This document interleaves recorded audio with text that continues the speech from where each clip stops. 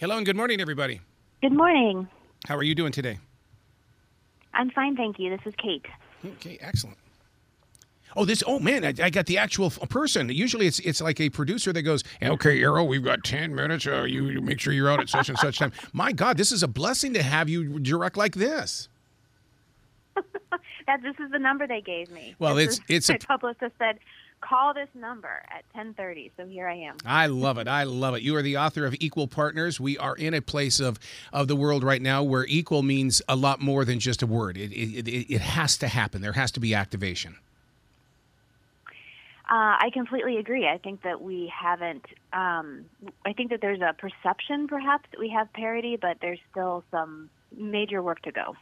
I read an article this morning because a lot of businesses are really enforcing their employees to come back to work, and they said that the playground or the actual working grounds are much different these days because being at home gave them courage and confidence to be stronger as individuals, but being back in a group effort, we're going to have to work on that word equal. I agree, and I think we need to be really clear about what work has to be done to be on equal footage. And so I like to talk a lot about cognitive labor because I think sometimes we get hung up with who's washing the dishes and who's vacuuming the carpet and who's doing the clothes. But there's so much anticipating work, schedule planning. A lot of the work happens, in our heads and isn't as noticeable. And so I think we need to be really honest and clear about who's doing that work and how can we delegate that better. You're so right about that because my wife and I lead a Google Calendar lifestyle where we're always on the move. Mm-hmm. And when it comes to clothing, that's my job. And to do my job, to do my clothing, she does hers and stuff like that. But when it comes to that kitchen sink, we're very equal on that, and we share that time and space. Right. And I think that, so we know that, from the journals, when couples keep household chore journals, that's the word I'm looking for, we've seen that we have come a long way since 1965 when people started those chore journals, that we're seeing more parity in the household. But those chore journals aren't capturing the cognitive labor so much. They're really focusing on the physical tasks. So, in some ways we don't really have correct data on who's doing that cognitive labor. Yeah, because there's a lot of things that I do today that my father would have never been caught dead doing, and it's like, oh my, I didn't like it when I was a kid, and I knew I didn't want to do it as an adult. Can you give me an example? My mom was always waiting on him, hand and foot. And I always thought, wow, okay. don't you have a feet, Dad? Get up and you go do it. Right. Come on. Right. And I think we do have a lot of those gender norms have changed throughout the years. We have seen men participating much more in the family. And, one piece of feedback that I've been getting since the book came out that I really appreciate is a lot of male readers have told me they've always felt that there's this unspoken assumption that all men are fulfilled by their career or all men are fulfilled by their job and that they'd somehow rather be working.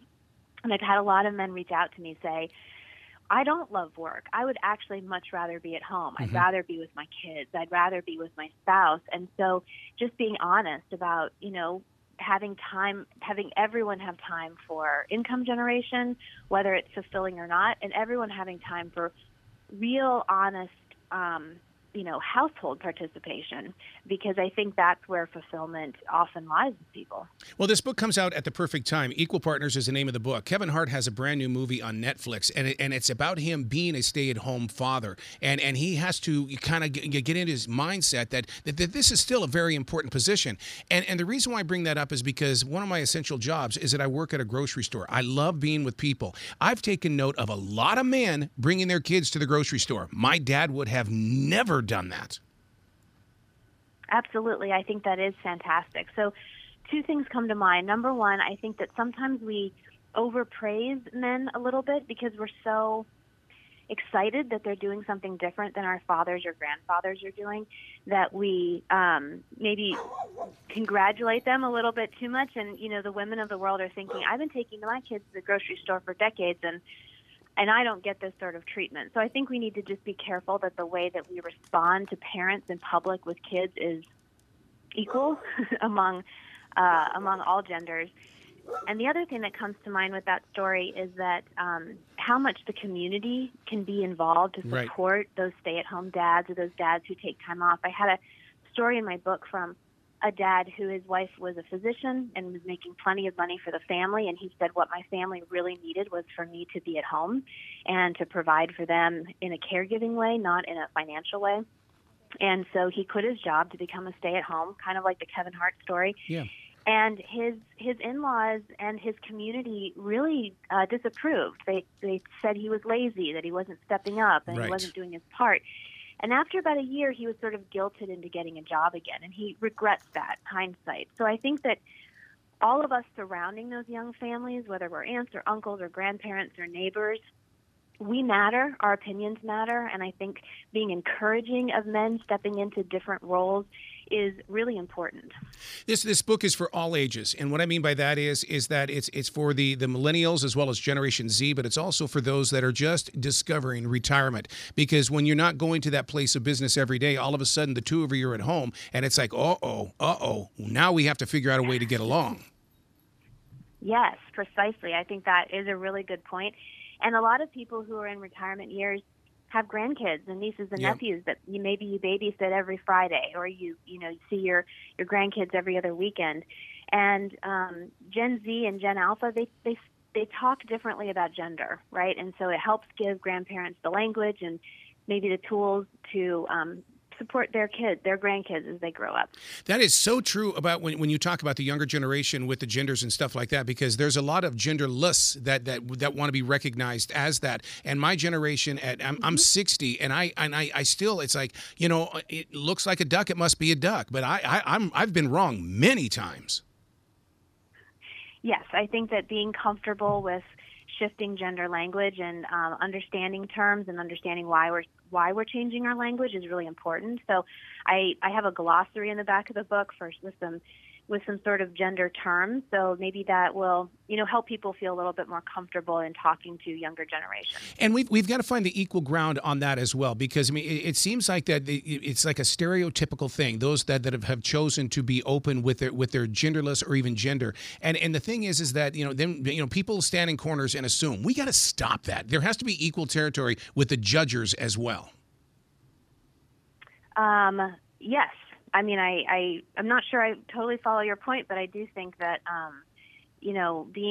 being open and not making assumptions right. and not judging is always definitely the way to go. Yeah. Relationships tend to fall apart for the most simple reasons. It's almost like it's festering underneath the skin. But if you break it down, there's a bigger problem there. We've just been running away from it.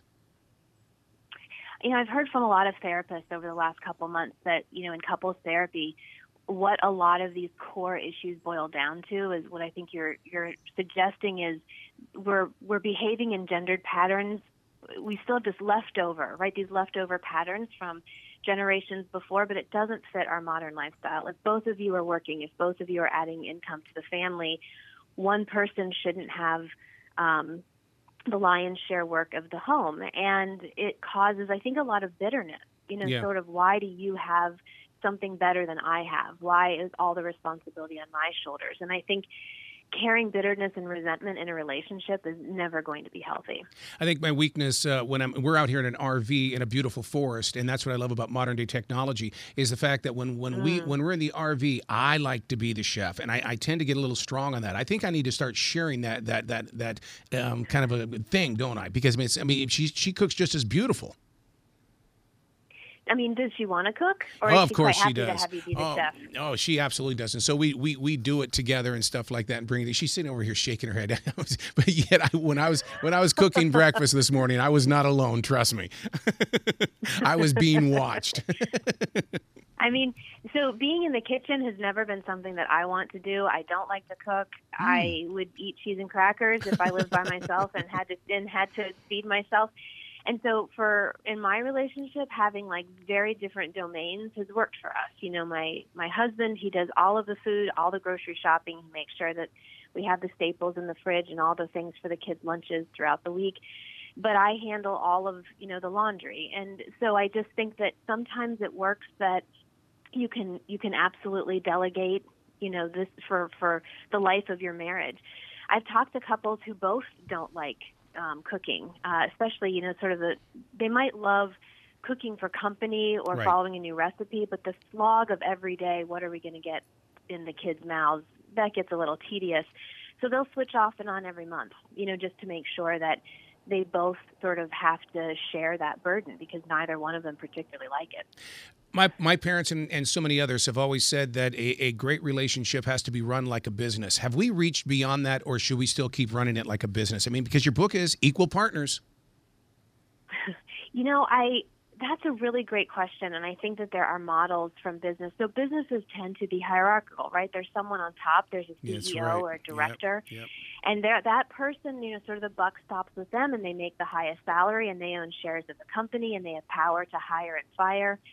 And if you have two people, in a single adult household, that works great. But when you have a partnership, I don't know if that model necessarily translates. I know that there are a couple current businesses that do have like a truly co-director, co-CEO model. It would be interesting to see if lessons could be derived from that.